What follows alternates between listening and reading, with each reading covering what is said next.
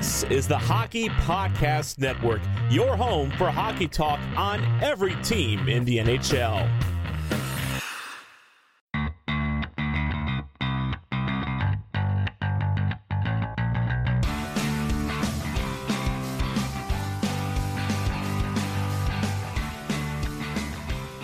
Hello, and welcome to the Tip of the Iceberg podcast, brought to you as always by the Hockey Podcast Network.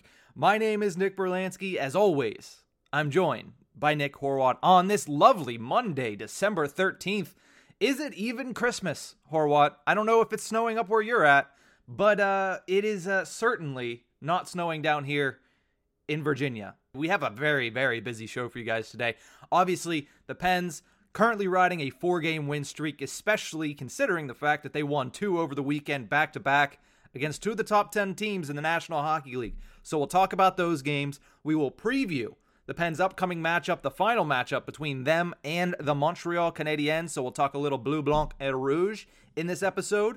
We're going to look back because yesterday was actually the 6-year anniversary for a certain Pittsburgh Penguin. We're going to look back at their tenure up to this point.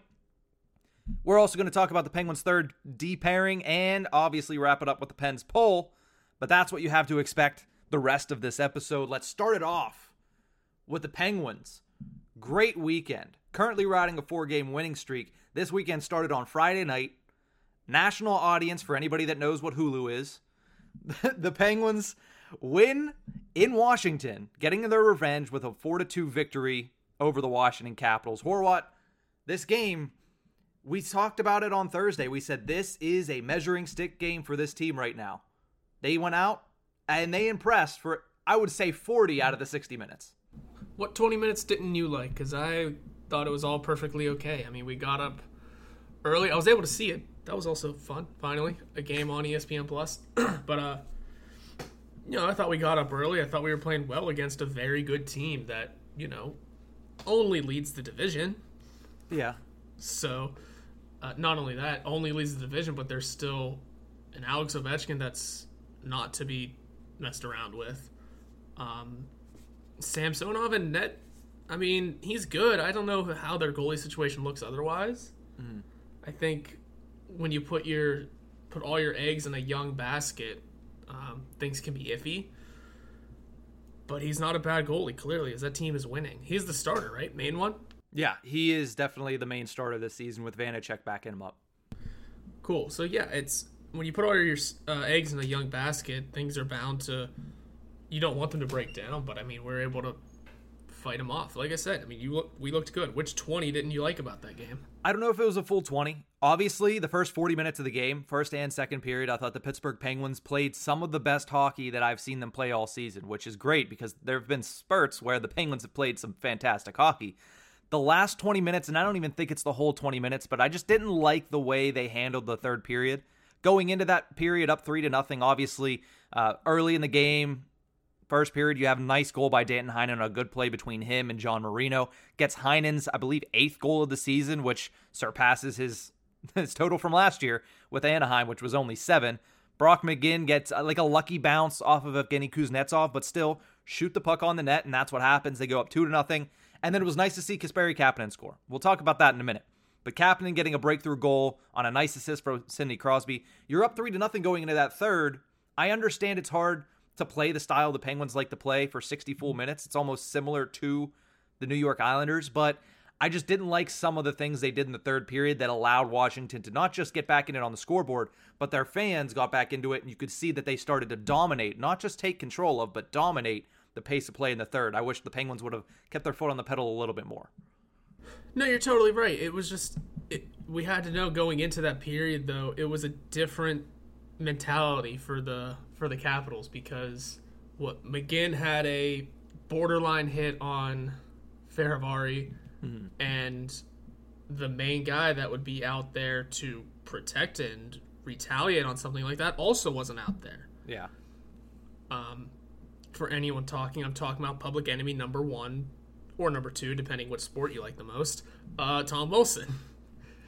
It's without him on the ice, the Capitals came in knowing they couldn't try and deal with it with their or his fists or body checking. They kind of had to let their actual scoring do the talking, and that's exactly what happened. They let their scoring do the talking. Evgeny Kuznetsov had a clean break. You can't let that happen because, I mean, as a Penguins fan, there's so many unlikable characters on this team. He's one of them. Mm-hmm.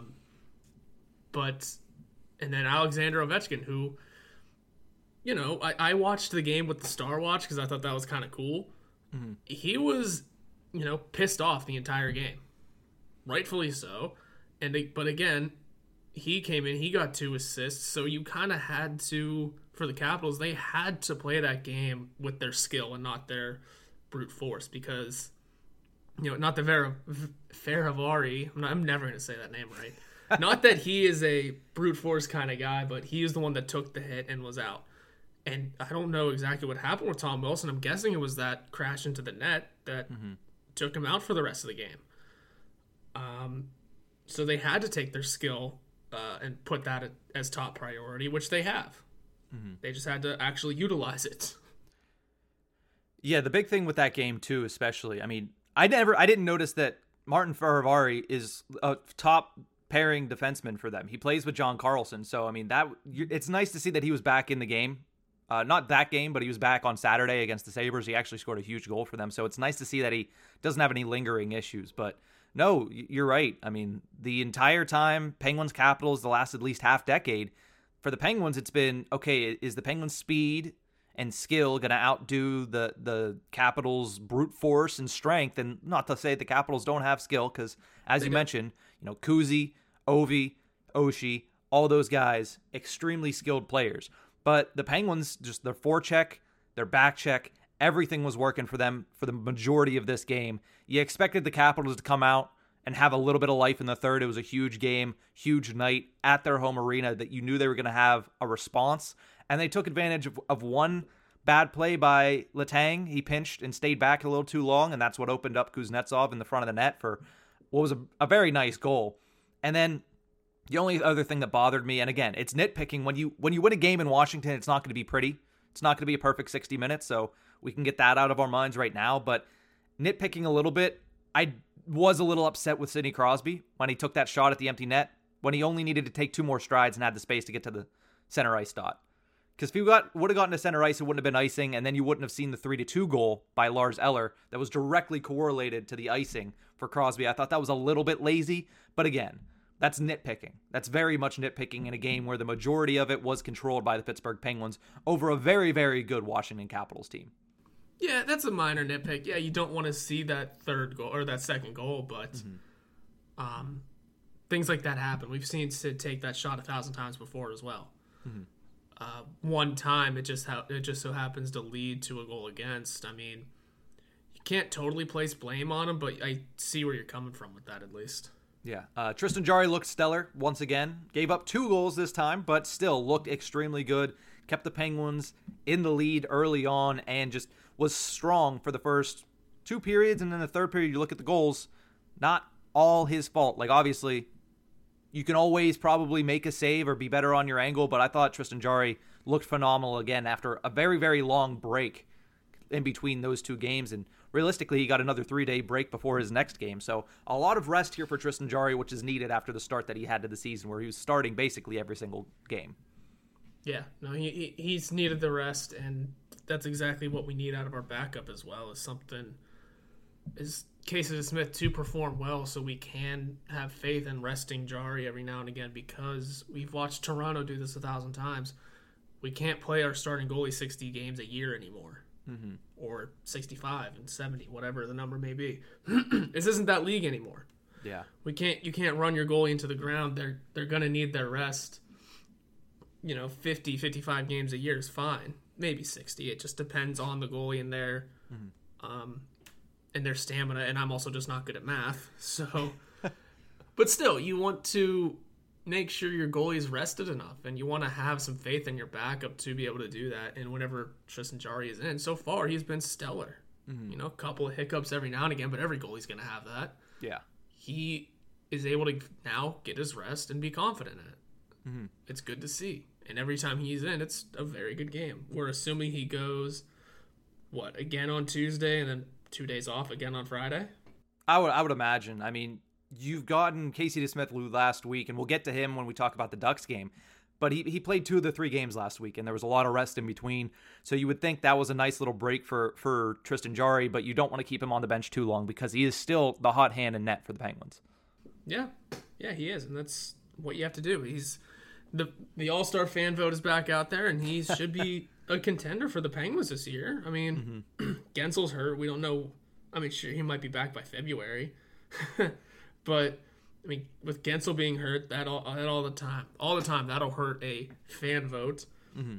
I mean, Sid's just getting off of injury, and I don't think he's played it to the best of his ability so far this year. Mm-hmm. Who else? We have Evan Rodriguez, a sleeper pick, because why the hell not? I would say probably Crystal Tang. Tanger's in there. Yeah. But still, I mean, for what it's worth, Tristan Jarry may have a shot to go to another one, and also, yeah, they're going to go to the All-Star game because they sure as hell might not go to Beijing anymore. Yeah, we'll see what that happens with that. I don't know. A 5-week quarantine doesn't sound worth it. Whatever the week number is. Who knows? That's obviously a fluid situation. Yeah. The NHL has now less than a month. January 10th is the drop-dead deadline. I mean, without financial consequence, which is basically why we're saying that's a drop-dead deadline. Yeah. But one player that's not going to go to the All-Star game, there's no way that he's going to be named an All-Star because of his start, is Kasperi Kapanen. Woo! He does get on the board on Friday, and this is the last thing I want to basically discuss about this game is he breaks through in his first game on the first line with Sidney Crosby. He looked good. He looked good up there. Do you like him up there? I mean, everything obviously is fluid. Whenever we get players back, obviously we have 2 notoriously Crosby wingers on the shelf right now. So what do you think of Kasperi Kapanen's game, and do you think this is what he needed to break through and kind of get his footing underneath him? I don't know if it's what he needed, but he just looked good. I mean, it has to sustain. I mean, did it also look good against Anaheim the next night? That's the real question. I mean, yeah, you can look good with Crosby for a game. And he did. He looked great. Obviously, he scored. He made a couple of really good plays. He looked like he had a couple of really good chances as well. Mm-hmm. But anyone can pop off for a game like that. We saw him do that against Minnesota. He popped off for a game, and then what happened? Nothing. Yeah. It's about, for him specifically, it is about sustaining that ability. Mm-hmm. If you're playing with Crosby, you're going to pop off like that. You're going to have a great game. Continue it. And that's why I'm going to ask you, how did it look on Saturday? Because I kind of watched the game and Shameless at the same time. So, Saturday, it looked like the Penguins were playing pretty well, and we'll shift to that in a minute, but it seemed like, obviously, nobody was really scoring goals for the Pittsburgh Penguins unless your name is Brock McGinn, but the Penguins, again, played the game that they needed to play to beat the Anaheim Ducks. But like I said, we'll get to that in a minute. Mm-hmm. I did remember one other thing. Obviously, Penguins finished that road trip 3-1-1, just like you predicted. Yep. Penguins now 8-3-3 on the road, which is absolutely phenomenal if you're this team, and the injuries you've faced, being that good away from home is nice. They're only 6-5-2 at home. That includes the Saturday win against the Ducks, so you got to fix that. But the Penguins are notoriously great at PPG Paints Arena, so you have to think there's going to be a progression to the mean, and then playing a little bit better in front of the home fans. But the last thing I did want to mention, ESPN always has the hard-hitting facts, right? Emily Kaplan dropped one of the biggest, basketball has the Woj bombs. This was a Cap bomb. She drops that in his water bottle during games. Oh, goodness. Alex Ovechkin drinks Pepsi on the bench and then Dr. Pepper during intermission.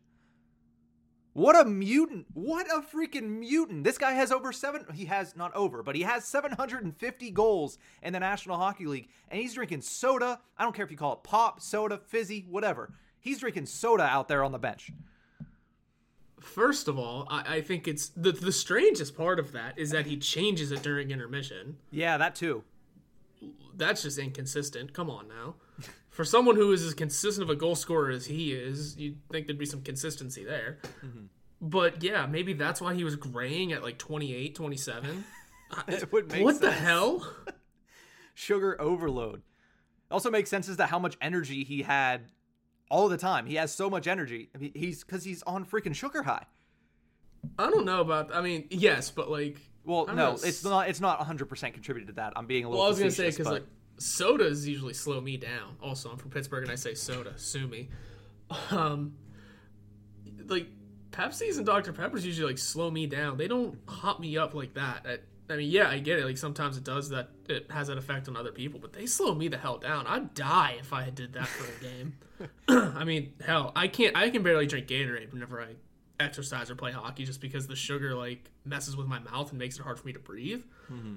But I couldn't imagine a damn brown drink in there, like some fizzy. Like, what are you? That's a mutant shit. Like, yeah, no, he is not human. He is not human. And the fact is, like, he also added, 2 assists on Friday? Yeah, he did. The guy is just, and he's playing the best he's ever played. He's, 38 years old now, and he's just an absolute mutant drinking soda over there in his specific spot. I don't know how I've gone this long and have not noticed that he also only sits in one spot on the bench. Oh, and also, not even that, but like I mentioned, the Star Watch, I watched the Star Watch. It makes sense that he's able to do that because he doesn't do a ton of skating. Most of the Star Watch on him is him kind of gliding and then finding his spot on the ice. Mm-hmm. There's not, I mean, Penguins fans have known this forever. There's not a whole lot of urgency in his game if you just watch him. Yeah. His urgency comes when there's a saucer pass coming to him. There isn't a lot of, I mean, yeah, there's back checking nowadays, but earlier there was not a lot of back checking, and you can just kind of see it still today that it's a lot of coasting around, but I mean, 750 goals speaks for itself. We can't say this is a bad thing. Yeah. It's just one thing I noticed, yeah. And just I also don't know how he made it 15 years without knowing that, the soda thing. I think it's because ESPN hasn't had the rights, so we haven't had that hard-hitting reporting from Emily Kaplan. I mean, grade A stuff there. That made my night on Friday. I was like, how does this man made it this long in the NHL, and he's drinking freaking soda? Like, I'm sure he didn't do it as like a rookie, because he didn't have the clout to be able to be like, yeah, put some Pepsi in that. Like, now, though, I'm sure he's had it for the past, but still, like, you could be the first overall pick. I'm sure Alexis Lafreniere, if he's like, yeah, put some Pepsi in that, and the Rangers are going to look at it and be like, no, score some goals, child. Like, let's go. Well, he's kind of sucked so far in his career, so... I mean, to each their own. We still haven't played the New York Rangers yet, and we being the Pittsburgh Penguins, so we'll have to discuss that whenever they come up on the schedule at some point. But moving on to Saturday really quickly, because we've taken a lot of time talking about Pens Caps, as we should have expected. Penguins get a 1-0 win on Saturday. They debut their new third jerseys. Horwat, how did you think they looked on the ice? I thought they looked really good. Oh, yeah. It's obviously they're like mostly sold out already, are they not? They are, basically, yeah. Yeah, they look really good. I'm proud of myself for not like dying to get one. I am dying to get one, but luckily I don't have the money to get one. Yeah, I'm not like dying to get one right away. It helps that I have the not the original, but like the older version. Have the 90s version already. Mm-hmm. It's blank, but it helps that I have that. Mm-hmm. So it just looks really good though. It looks stellar. It sucks we couldn't score more than one goal on it, but it's awesome seeing Casey DeSmith, make some saves and look really good. Like I said, I watched this game with Shameless on in the background because Megan still needs to catch up, and then we can watch the last season. For what it's worth, we crushed damn near an entire season on Saturday. On Saturday, whenever I couldn't go into work because she was in close contact and we didn't know all the information yet. Yeah. So there's a peek into my life. You're welcome. But from what I saw in the game, it looked fairly good. Oh, yeah. I mean, 1-0, but we got to win. You can't win every game by scoring 4 or 5 goals. Yeah, we got to win with a backup goalie who needed to really kick the shine. He did it in a big way that time. And the Ducks are, I think I said this last episode, the Ducks are a team they got young and fast all of a sudden, young and skilled. Mm-hmm. They're not the same team that they were last time we saw them. Yeah. Trevor Zegras, he didn't try the Michigan flip goal like they did against the Buffalo Sabres, but he did do a spinorama behind the net, passing it to Sonny Milano. Luckily, Casey DeSmith was all over that, as he was all night long. Gets his first shutout of the season, his 7th of his career, making 33 saves. So now DeSmith, after we had these conversations, do the Pittsburgh Penguins need another backup goaltender? Is it time for Louis Domingue? Since then, Casey DeSmith, 2-0-0 in his last 2 starts, 1 goal allowed and a .984 save percentage. So some of the people that said maybe you need to give him more of a chance, okay, you're correct. A little bit more of a chance. 2 out of 3 games last week, and now Casey DeSmith looking pretty good. We'll have to see how that continues. Obviously, highs and lows of an NHL goaltender. we both said the same thing where we said, listen, he's probably going to start 1 or 2 more games before Christmas. He needs to get at least 1 quality start for us to say, yeah, just let him in there. And he got 2 now. So, yeah, Casey DeSmith, we'll have to obviously keep track of him. 2 games does not make a man. But he's definitely trending in the right direction, which is nice to see if you're the Penguins, because before that, it was all Tristan Jarry. It was all Tristan Jarry playing the most out of any other player in the National Hockey League. So, the only other thing in that game was Brock McGinn scored the early goal 5 minutes in. He now has goals in back-to-back games after obviously scoring off of Kuznetsov's leg on Friday night. So nice to see McGinn get on the scoreboard. He has 7 on the season. It looks like the 2 additions in Brock McGinn and Danton Heinen are still paying dividends for Ron Hextall's club. Yeah, and that McGinn goal, it was it helped that I think half the Ducks gave up on the play because they thought it was offsides, and it was damn close. Oh, yeah.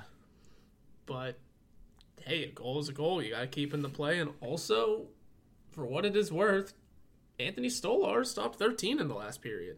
Yeah, it was weird seeing John Gibson pulled. I hope for the best there. Yeah, do we know exactly what happened? Because they played the next day, didn't they?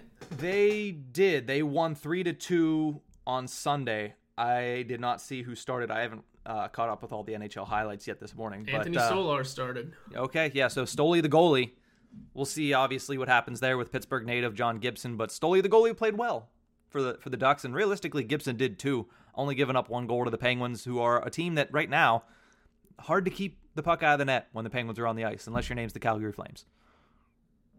Oh, wow, they won in an overtime with a penalty shot. Interesting. I like I said, I definitely need to watch the highlights now because I have not seen anything this morning.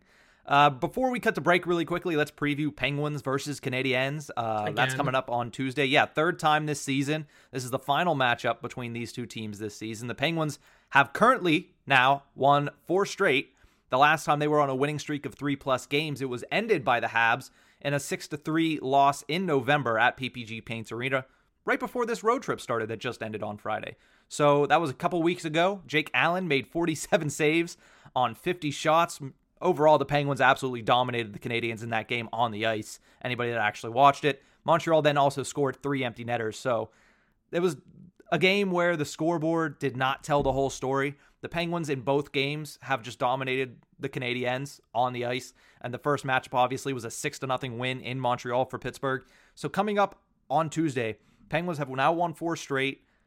You could run into a hot goalie in Jake Allen again. But realistically, I expect the Penguins to wipe the floor with the Habs once again. Yeah, I like that idea. I don't want to be overconfident, but nothing has changed to where I think the Habs are going to be able to skate with the Penguins when it's been so lopsided the first 2 games. Eventually, you'd have to break through, even if it's Jake Allen again, and even if he's playing a great game. Eventually, you have to break through, right? Mm-hmm. Yeah, I think that's a good mentality to go with there. Just play the same way you did the last time you played Montreal, and just hopefully a few go in, get the right bounces. I think that was the big issue last time. The bounces just weren't going our way, and we were getting goalied.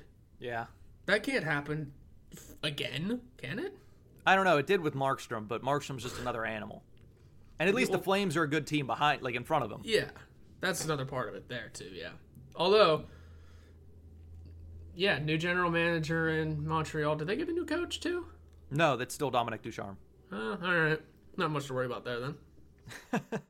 The Habs, they're in a bit of dismay already. I went on to the Habs Nightly podcast with Bayou Benders over the weekend, and, he's putting off the vibe that, this might be a lost season for them. Obviously, a bad start. Everything that happened in the offseason, you lose your general manager now. You fire your general manager now. And you just haven't been able to put together. You're at this point of the season, and they're in a tough division and a tough conference. Yeah, for what it's worth, the last 2 seasons for the Canadiens regular seasons, have not been phenomenal. No. The year they beat us in what round was that called? The play-in round, they shouldn't have made the playoffs that year, technically. Yeah. Last season, weird divisional lineups. They squeeze in as the 4 seed, right? Yeah, the Sens almost caught up to them. Yeah. They squeeze in as a 4 seed, but if it was, normal divisions, all that, they're not making it again. Yeah. So in reality, they're a team that shouldn't have made the playoffs 2 years in a row, but did. And the fact that they made it last year was enough for them to go to the damn Cup final. Yeah. On paper and during the regular season, that doesn't look like a great season. You made it to the Cup final though, and you had some fun doing it. You take it as a moral victory, I guess. You played with house money that entire playoffs. Yeah. And almost cashed all the way in. Now they look normal again, really. This is the way they should have looked, last 2 postseasons? Yeah, and you talk about the play-ins. They were the 24th best team in the NHL. Yeah. And, I mean, that's on the Penguins. You lost to them in the first round. The Sabres almost got in that year. Yeah, the Sabres, if the Sabres would have...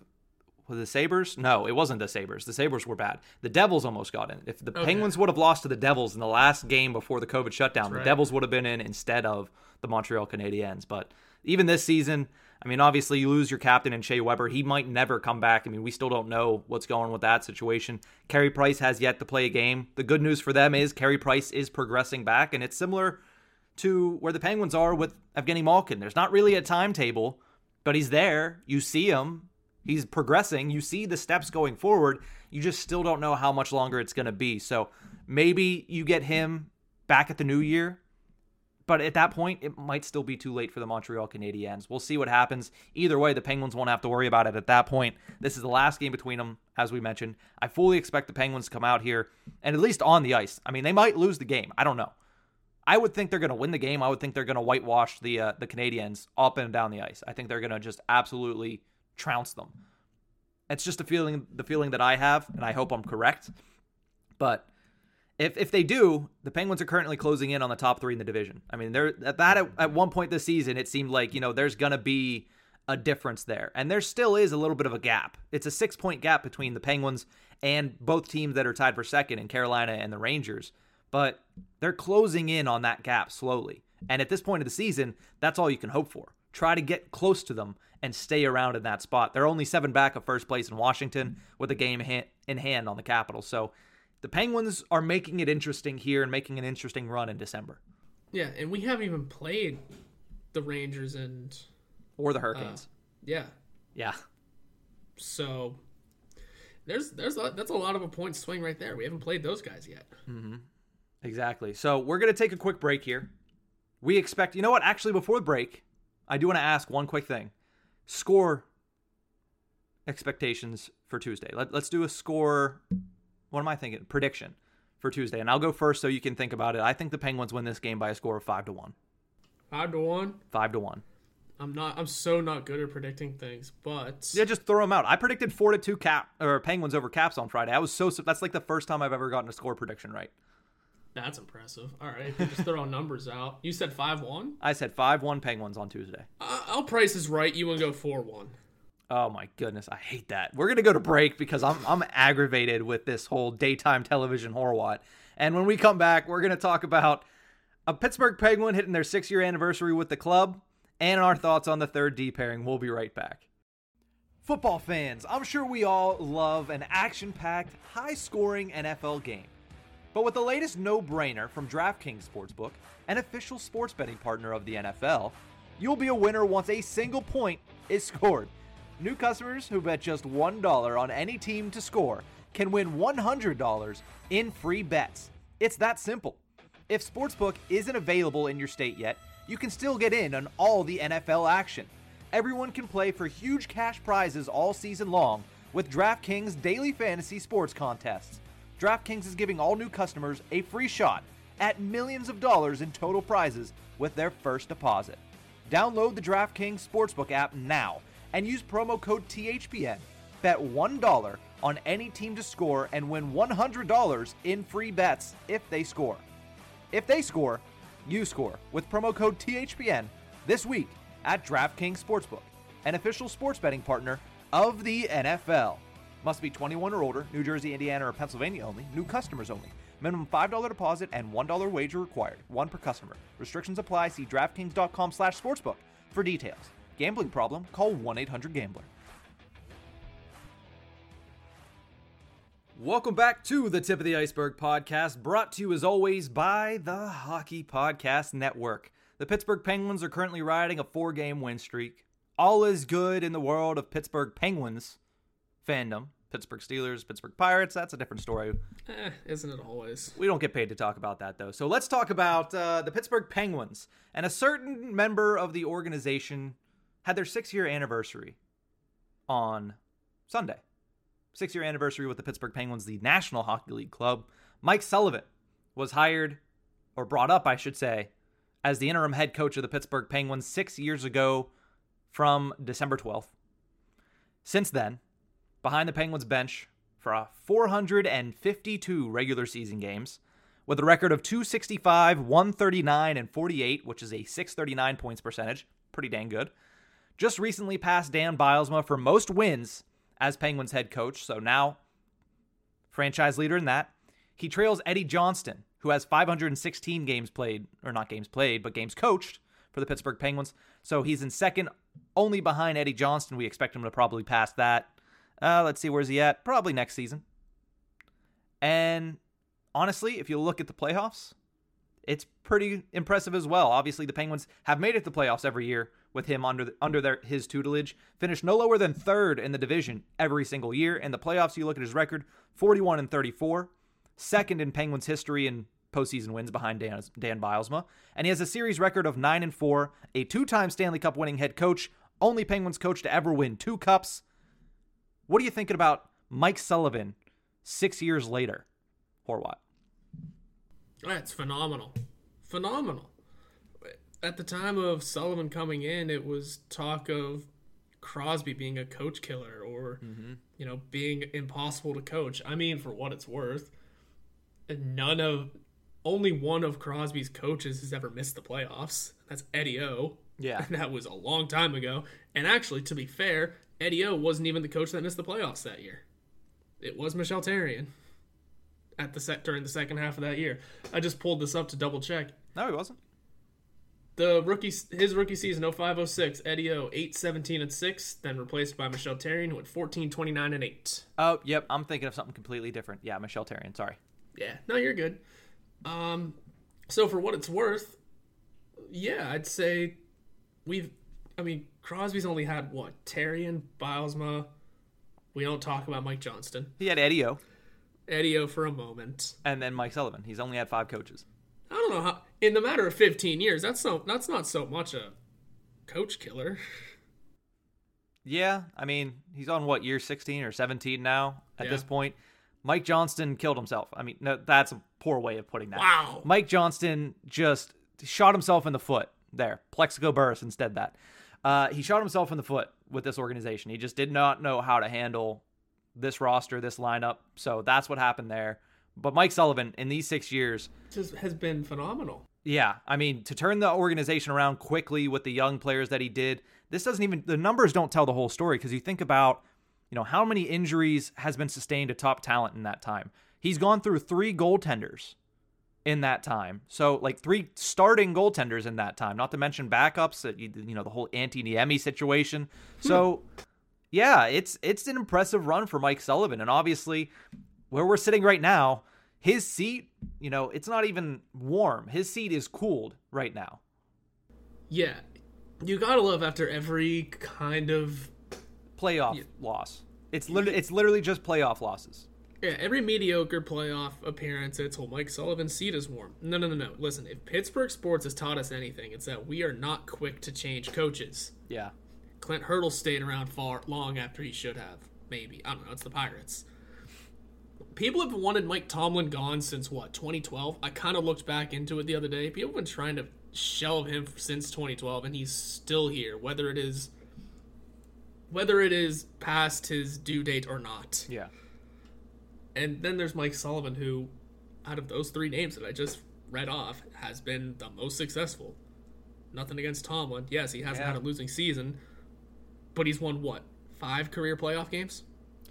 Something like that, yeah. I don't know the exact number, but it might be 6. But, and only 1 championship. 2 championships for Sullivan. Well, granted, in his first 2 years, he's never missed a playoff round, and now he's about to coach an Olympic team. Maybe. A lot of that needs to be figured out and ironed out. Hopefully, honestly, I don't think I want the players to go this year if there's going to be a 5-week quarantine. I digress. Mike Sullivan has been incredible for this organization, for this franchise, and for this team and its players. Mm-hmm. He's the winningest coach in team history, and is probably soon to be the winningest playoff coach in team history. Yeah, all he needs is 2 playoff wins. He's probably going to get that. Boy, we hope so. Well, 3 playoff wins. So he doesn't even have to win a series. Hey. let's still you don't even have to win a series. You just need 3 wins in the postseason, Sully. See, all right. We could have done this a long time. He could have passed out a long time ago, but, it's whatever. Yeah. We've been enjoying having him around, though. Mm-hmm. He's been a fun coach. He's been a real coach, and things just seem better under him. Yeah, definitely the environment in the locker room, the way that the stars kind of react to him. It's a good relationship between the coach and the players in Pittsburgh, and that's something that you love to see, and that's something that has been very successful for the Pittsburgh Penguins, albeit some postseason collapses. That's bound to happen. I mean, we'll see what happens this year. Obviously, the way that they have played without Malkin all year long, without Russ for the majority of the year, they missed Crosby for a long time. Now Gensel's going to be out for a long time, and they're still starting to play their best hockey, especially with a team that a lot of people are like, I don't know how good they're going to be. He's sitting here, and the Penguins are one of the hottest teams in the National Hockey League. 5-game win streak, 3 games lost, now a 4-game win streak currently. So they're playing really good hockey. That begs the question, Horwat, is Mike Sullivan, at this point in time, the greatest coach in Pittsburgh Penguins history? Oh, yeah. I think he was going into the season. Really? I think so. Yeah. I mean, he has the track record to prove it. I mean, it's hard to not, look back at some of our coaches and not bring up what Dan Bilesman did. Phenomenal stuff. Just a very weird ending. Mm-hmm. And just very stubborn in his own ways. You look at Bob Johnson. That's just unfortunate. You know? Who knows what he could have done? Mm-hmm. Maybe we're having the discussion of Bob Johnson, 4-time Stanley Cup championship coach. Who knows? We don't know. And that's just unfortunate. And you want to put him up there for the sake of, 1 year, 1 championship. Who knows what the future could have held for him? But again, it's just hard to have that discussion. So you kind of take him off that list for that. Mike Sullivan, though, he's been around. He's won 2 cups. It's kind of surprising, the only coach to win 2 cups in this organization. But unfortunate circumstances and just bad timing on Bilesman's part. Yeah. It happens. Looking down at some of these other names, I mean, we haven't had too many consistent coaches. I mean, whereas you mentioned Eddie Johnston, he's coached a lot, but that's in multiple different tenures. Mm-hmm. So there's a little bit of a, well, really though? Yeah. So I think so. I think going into the season, he was the greatest coach in Penguins history. It's not a high bar to cross, and when you really look at it deeply, but he's raising it, and that's for damn sure. Yeah. Longevity is a huge factor when grading these things. I mean, not that there's actually a grading scale, but longevity, to be able to stay in an organization for as long as Mike Sullivan has. He's one of the longest tenured head coaches now in the National Hockey League. That is impressive in its own right. So a great run for Sully. It does not seem like it's close to ending, especially the way this Penguins team is playing behind him. So we'll see, what transpires here. This is the second general manager of his tenure. And it seems like Hextall is firmly behind Sully behind the bench. So good on Mike Sullivan. 6 years behind the Penguins bench, 2 Stanley Cups. Obviously, Pittsburgh hoping for a third one here coming up in the spring of 2022. Let's move on and talk about the Penguins' third pairing on defense. Because obviously coming into the season, that was a big question mark. Everybody knew, okay, Mike Matheson's probably going to be the guy. But who are they going to put next to him? Because last year it worked out really well with Cody Ceci. It did, but that got Cody Ceci paid. That's the reason Cody Ceci got such a huge contract to go and play for the Edmonton Oilers. So the question was, Mark Friedman, Chad Ruhwedel, maybe a P.O. Joseph. Who's going to play next to Mike Matheson on third D pairing? And Chad Ruhwedel, a guy that has been the ultimate 6th or 7th defenseman for the Pittsburgh Penguins for the past, 4 years, 5 years. He just comes in and plays once every 2 months. He played really well in that role. This year, in training camp. He earns the right to be the sixth defenseman and start and play every single night. And I wanted to check in on how those guys have played. Horwat, without me going into the stats, which I will in a minute, how do you evaluate them based on what you've seen thus far into the season? I feel like Chad Ruhwedel's just been the most consistent, obviously. I think it's his spot at this point just because he's got a little veteran aspect to it where you kind of give him the nudge over a guy like Friedman or Joseph, Joseph, we enjoy watching play. We enjoy having him in this organization, but are the wheels really there yet? Is he fully ready for an NHL spot? I think he proved to definitely have the capabilities last year. Mm-hmm. It is now just a matter of consistency, which is hard to get when you're not the top guy in, obviously. Yeah. But I think growing his game in the minors with a bunch of guys that are gonna be, some options soon. Growing some chemistry down there with those guys isn't a bad idea. I think Friedman is just such a question mark anymore. Like, what are we really doing with him? Mm-hmm. I know he's a Hextall guy, and I know he's a ton of fun to play on the ice when we play Philly. Yeah. But I just don't know if he's sustainable either, really. It's such a hard question to really pin down. And Juuso Riikola is still in this conversation sometimes. Is he? Is he, though? We're paying him. It's such a wild situation with him.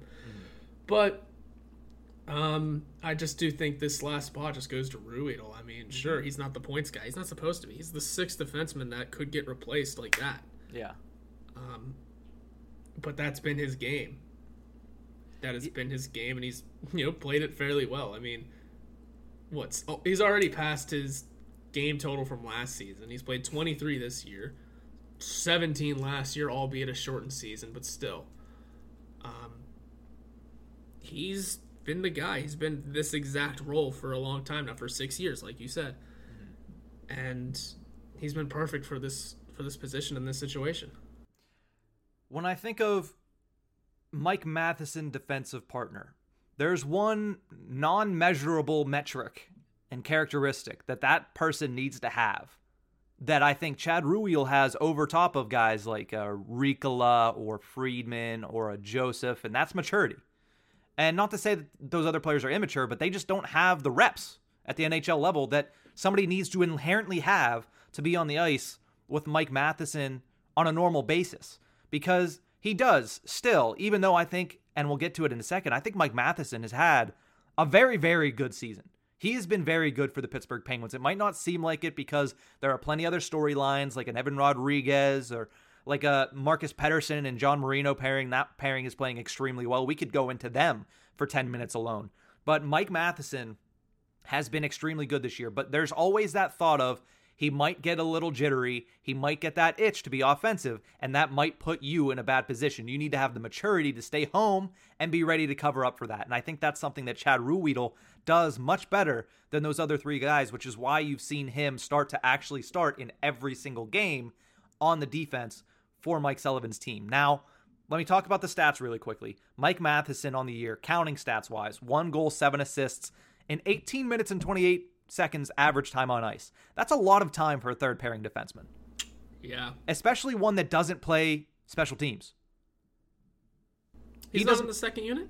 He is not. He does not. He plays a little bit more power play minute time. He's played 34 total minutes on the power play. Okay. Which is not a lot, but it's more than nothing. He's only played on 10 minutes of the penalty kill. So he does not go out there on the kill. No, he shouldn't be. So, I mean, this guy is averaging almost 20 minutes a game, almost 19 minutes a game at 5-on-5. That shows you how much more confidence Mike Sullivan has in him coming into the season. And it's paid off because now you go into the analytical stats, 54.83 Corsi for percentage. We talk about 55 and up is usually above average to elite. He's at 54.83 right now. Again, who's his competition? That's something else you need to look into. He's a third-pairing defenseman, but he's doing well against the people he's deployed against. Expected goals share, 54%. That's good. You want that above 50%? That's where you want. And the high danger chances for, which is where he usually struggles because, makes those stupid mistakes, makes those turnovers, which we have seen. But He's made a lot less of them, which is why his high danger chances for is at 58.11%. He's controlling the pace of play. He's controlling the opportunities when he's on the ice. And for a third pairing guy, that's something that we need to give a little bit more credence to, because I don't think I've seen enough people give him credit for the play that he has had this season. I know it's going to be hard, the contract, everything like that. But if you stay off of cap friendly and you watch the way that he's played as a third pairing defenseman, he's good for this team. It's funny that you said stay off of cap friendly, because that's what I literally just pulled up. No, and I get it. He's played phenomenally as a third pairing defenseman. It is just so hard, no matter what, to watch him play as a third pairing and realize we're paying him as a top line guy. Yeah. I think that's the issue there. I mean, he's making more than John Marino, whose new contract just kicked in. He's making more than Brian Dumoulin, who's a first-line defenseman. It's just hard to overlook that. It really is. Add on the modified no-trade clause and the fact that it lasts until the cows come home. Those are just the hard parts of it. And I can remember having this discussion with you a long time ago, last season, whenever Mike Matheson was playing great. I said, yeah, he's playing great, but he's not playing at a $4.8 million pace. And I think he never will, though. Exactly. And I think you said you can't, take the contract into this, or you have to ignore the contract. And you're right, you do. It's just hard sometimes when we're It is strapped to hell and back. It's a little difficult. It might be at the point where we're not gonna be able to find a trade partner because we're not using him. Not that we're using him in the proper way to trade, but he's not getting the reps that would warrant hey, here's a $4.8 million defenseman. Figure something out with him. Yeah, I don't think I would want to trade him right now. That's totally fair. Sometimes it's very difficult to find a very sturdy third pairing that's able to go up against good third lines on the other team, because, the better teams you play, you're going to have to go up against really good third lines, and you're going to need guys like Mike Matheson and Chad Ruhwedel, the way that they're currently playing, to be there to shut things down. And I know, listen, the contract, it's always an issue, but I don't think I want to trade away a guy like Mike Matheson, especially when I have no idea if P.O. Joseph is ready to play. And is he ready to play in a third line role? That's another thing. Right. It's also, it is hard to dump off Matheson whenever, or who are other options? Ricola? Well, the coaching staff doesn't want to put him in. Yeah. Friedman? Well, he's kind of inconsistent as hell and is only fun to watch whenever we play the Flyers. Yeah. Joseph, is he really ready yet? After that, it's a bunch of minor leaguers, really. I mean, we always seem to have this surplus of NHL capable and ready defensemen, but what use really are they? They're third pairing. Most of them are third pairing guys, at best. For now. So, yeah, for now. But I think the good thing is that you have a Matheson who, honestly, is playing at a second line level. I don't know what happens when you put him up there and you deploy him like that, but the minutes that he's logging right now, 18 minutes a game, it helps alleviate pressure at 5-on-5 for a guy like Chris Letang, who's playing every single second of a power play and every single second of a penalty kill. So the way that Matheson's playing, and Ruhwedel for that matter, they're able to go out there at 5-on-5 and give these other guys who play special teams a little bit of a rest and relaxation, which is probably what's helping the fact that the penalty kill is extremely phenomenal. It's continuing to be phenomenal, and it's not because of these guys. I mean, Ruhwedel has played a little bit more than Matheson on the penalty kill, but he's played exactly 0 minutes on the power play. He hasn't even stepped on with 1 second. I'm sure he might have, but 0 minutes logged on the power play according to Hockey Reference. But looking at Ruhwedel's stat line, counting stats, 0 goals, 2 assists, 15:54 average time on ice, so he is obviously the lowest of the main 6 on time on ice, and only 2 penalty minutes for Chad Ruhwedel. That's what you get. Solid, consistent, smart hockey that he's able to go out there and compliment Mike Matheson. So I did want to, I wanted to drop down and heap praise on the third pairing because I just don't think it gets done nearly enough. Other stats, 54.69 Corsi for, 57.12 expected goal share, and a 60.38 high danger chances for percentage. So these guys are playing extremely phenomenally. Chad Ruhwedel's Corsi for is currently at a career high, so he's playing the best that he has as well as playing the most that he has. So it's nice to see this pairing be something that Mike Sullivan doesn't have to worry about because there's so many other things with the injuries and COVID and everything that he's had to worry about. The third pairing has not been one of them. And that's rare for this team, too. I'm trying to remember some old third pairing guys. I mean, at one point Justin Schultz was on our third pair? Yeah, he was also a second pairing at points, but the one third pairing at one point was Justin Schultz and Jack Johnson. So, woo! Oh yeah, that third pairing. Yeah, and you mentioned Mike Madsen playing at a second line pace. I mean, that's what he did with CC all of last season. Mm-hmm. So we know he can step in like that, and I think more or less that came at necessity because Marino and Pettersson not playing to their abilities, but yeah, they have both seemed to step up as well. So all is right in this world, again, aside from that contract. Yeah.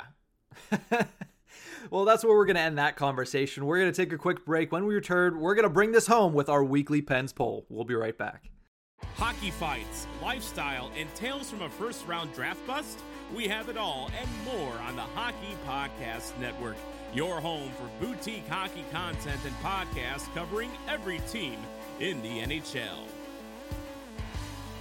Welcome back to the Tip of the Iceberg podcast, brought to you as always by the Hockey Podcast Network as well as DraftKings. Make sure you use promo code THPN at the DraftKings Sportsbook app for great odds and opportunities. Getting ahead of myself there. Pens poll this week. Which Pens player is most likely to be traded this season? You know, I basically did this as like a science experiment to get into the psychology of the Penguins fan brain because all of last season, all of the offseason, who was the one name, besides Jason Zucker, who won this poll, who was the one name that was up there for trade speculation? Marcus Pettersson. It was Marcus Pettersson, and he came in last in this poll with only 13% of the vote. So interesting to see that Casey DeSmith with 28% of the vote. That was prior. Most of those votes came in prior to even his game against Seattle, so fair enough. And Kasperi Kapanen was 17% or higher than Marcus Pettersson. Welcome to the What Have You Done For Me Recently League. It is. I mean, it always has been, though. The WH... I'm not doing all that. Yeah, I'm not going to try to make that make that on the fly there. You're brave for trying to do that live on air. It was a much longer acronym than I thought it would be. But I do want the 4 to not be an F, but the number 4. All right. Okay. No, Jason Zucker makes a ton of sense on this too because that has been the discussion as of recently. Mm-hmm. Whereas Pettersson was the discussion last year whenever he wasn't playing phenomenally and also was making a ton of money for not playing phenomenally. Mm-hmm. And now here we are with Marcus Pettersson playing better, playing more to his contract, and we don't want to ship him off anymore. Yeah. And also because we, again, all of a sudden don't have the real names like we just discussed, the big names that can step up and take over. Mm-hmm. Casey DeSmith, because just, dear God, what was he playing like before? Garbage. Yeah, you want to ship garbage off, especially when we have a NHL-capable backup in the system. Mm-hmm. Ship DeSmith off for picks and pick up Domingue because that just makes sense. And Kapanen, again, that was just a fun one of, well, he's playing like trash this year, and we love shipping, and we love wanting to trade bad players. Mm-hmm. Yeah, the Kapanen one, I feel like you might have swayed some people with your article about Jacob Rusk. Gotta love it. Or, yeah, your article, our discussion, the YouTube, it was everywhere. Hell yeah. It was everywhere. So I think you might have swayed some people with that discussion, maybe a little bit. But looking at this list, I don't think there's anyone in particular that's actually on the trade block right now. I mean, yeah. Jason Zucker has found actually a pretty good spot alongside Jeff Carter. They have some pretty good chemistry working. And now, although the results aren't quite there for Zucker, he's playing better. He's playing much better. You see him a little bit more under control, whereas, getting some opportunities, he just needs to finish. You look at Kapanen, that's a question mark. Will he turn it around? He obviously scored a goal on Friday, played okay on Saturday. We'll see how that goes with an extended period of time with Crosby's wing. Marcus Pettersson has played phenomenally this season. I don't need to even go into that any deeper. Him and John Marino have been exactly what you wanted them to be last season, exactly what they were 2 seasons ago, and exactly what you need them to be now. And Casey DeSmith, who's going to trade for him? I mean, he's played better, but who realistically, when there's goalies on the market, like you could see possibly Marc-Andre Fleury be traded, you could see Anton Khudobin be traded, who's looking for a Casey DeSmith right now? I've floated Buffalo before. Does Buffalo even care, though? Do they want to trade? Like, what comes back realistically in a Casey DeSmith trade that makes it worth it for Buffalo, who is rebuilding, and worth it for the Penguins, who are going for it? I just figure when both of their goalies on Cap Friendly, at least, are listed as emergency loans. Yeah. Whew. I mean, it's Aaron Dell and Ukko-Pekka Luukkonen. I mean, granted, those are NHL guys. Yeah. But they're just listed as emergency loans right now because Tokarski is all of a sudden NHL non-roster. Mm-hmm. I don't know what the hell's going on with Buffalo's goalie situation. This is the first time seeing it in a while. Yeah. But Craig Anderson and Malcolm Subban, who they just got. Mm-hmm. I don't know if he's actually hurt or if this is just or if Cap Friendly's being weird, is on IR. Yeah. So, again, I'll float Buffalo out because, damn it, they could use a goalie at all. Mm-hmm. Yeah, no, it's something where I don't think Ron Hextall, like, we haven't heard anything, but we're never going to hear anything from Hextall. Luckily, we are going to have full transparency with the Vancouver Canucks because they have Jim Rutherford at the helm now. So we will know what moves they're going to make 3 months ahead of time. But no, with the Penguins, you're not going to know. One day you're going to wake up and there's going to be a trade. That's the way Hextall kind of works. If there is a rumor, it's going to be probably right before, if not the week of, any type of move. Oh, man. And all this talk about trying to make a trade with Rutherford before, he signs someone to be the long-term GM there, because apparently he's only interim. Yeah, he's only the interim GM because they gave him the opportunity to pick his own guy as president of hockey ops. Which is a very good move. Well, it's smart. It's stupid to be like, we're going to hire the GM. You're the president now. That's the GM we picked 2 seconds ago. You're stuck with him. It's like, no, if you're going to hand the reins off to GM Jim Rutherford, which is now president of hockey operations and interim GM Jim Rutherford up there in Vancouver, you're going to be like, yeah, you can pick your guy. And luckily, it seems like they have the right guy behind the bench. I mean, Bruce Boudreau, first Canucks coach in history to be 4-0. That just tells me how bad the Canucks have been historically. Yeah. Wait, Tanner Pierce has a no trade clause? Oh my god. Well, yeah, I know you're probably looking at the Cap Friendly for the Canucks. I mean, the two names that are obviously always, everybody's talking about JT Miller. He might go somewhere. Everybody's talking about Brock Besser, possibly to the Penguins. That's another discussion to be had, but I don't know how the Penguins afford him. No, we can't. That's Jason Zucker, top prospect. Like, that might be Jason Zucker, Nathan Legare, and a 3rd round pick. You want to take full advantage of Jim Rutherford in Vancouver? Buy one of his 1st round picks. You want to Jason take full Zucker for a first? Don't look Wouldn't at be players. The first time that he gave a 1st round pick for Jason Zucker. Exactly. Don't look at players. They don't have many draft picks, but they have a 2022 1st round pick, and they suck right now. I mean, granted, 4 in a row. 4 in a row. But they're bad.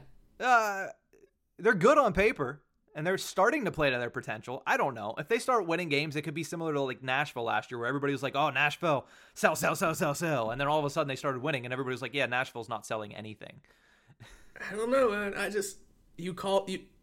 Not even Hextall. Burke, hey, I'm the one that said you should have this job in Vancouver. Because I got you this job, I'm going to give you a Jason Zucker. You're going to figure out the cap situation. You always do. And I'm going to take your 1st round pick for it. I know Jim's old, but he's not that naive. No, he's not. You would sure hope not. I'm sure he's probably still a shark in the negotiating waters. So we'll see how that plays out. We'll see how this plays out for the Pittsburgh Penguins. Of those names, again, I don't know if there's anybody that's going to get traded at this point. Yeah, the Penguins also don't need to make a trade right now. They don't. That's the thing. They might. Trade deadline. This is literally a team that's like, maybe at the trade deadline you look at it and you say, what is going to help them go over the edge? Like, what is their Marian Hossa of this year? What is their who was even the guy in 2016 and 17? Was there even a huge... There was a Trevor Daley trade. There was Trevor Daley. The Justin Schultz trade, but that paid off the next season. Yeah, so that it's similar to those situations where it's like, yeah, you might have a guy that we need, but you don't need him right now. So that's going to do it for this episode of The Tip of the Iceberg, ending basically at exactly an hour mark. So we hope everybody enjoyed this jam-packed episode. Thursday, make sure you tune in because good friend of the show, Brian Metzer, will be joining us to talk Pittsburgh Penguins hockey, so we hope you enjoy that interview. We'll be back there with all our reactions of Pens versus Habs, and we'll be talking about Pens versus Sabres that's coming up later in the week. But that is it for this one. Thank you so much for tuning in. We'll see you guys on Thursday. Have a good week, Pens fans. You can follow us on Twitter at NickHorwat41 and at Nick_Berlansky. You can also follow the show's Twitter handle at Iceberg Podcast. This podcast can be found anywhere you get your podcasts from, so please subscribe and rate us on Apple Podcasts. We are brought to you by the Hockey Podcast Network. You can visit them on Twitter at HockeyPodNet or at thehockeypodcastnetwork.com. Every team, everywhere.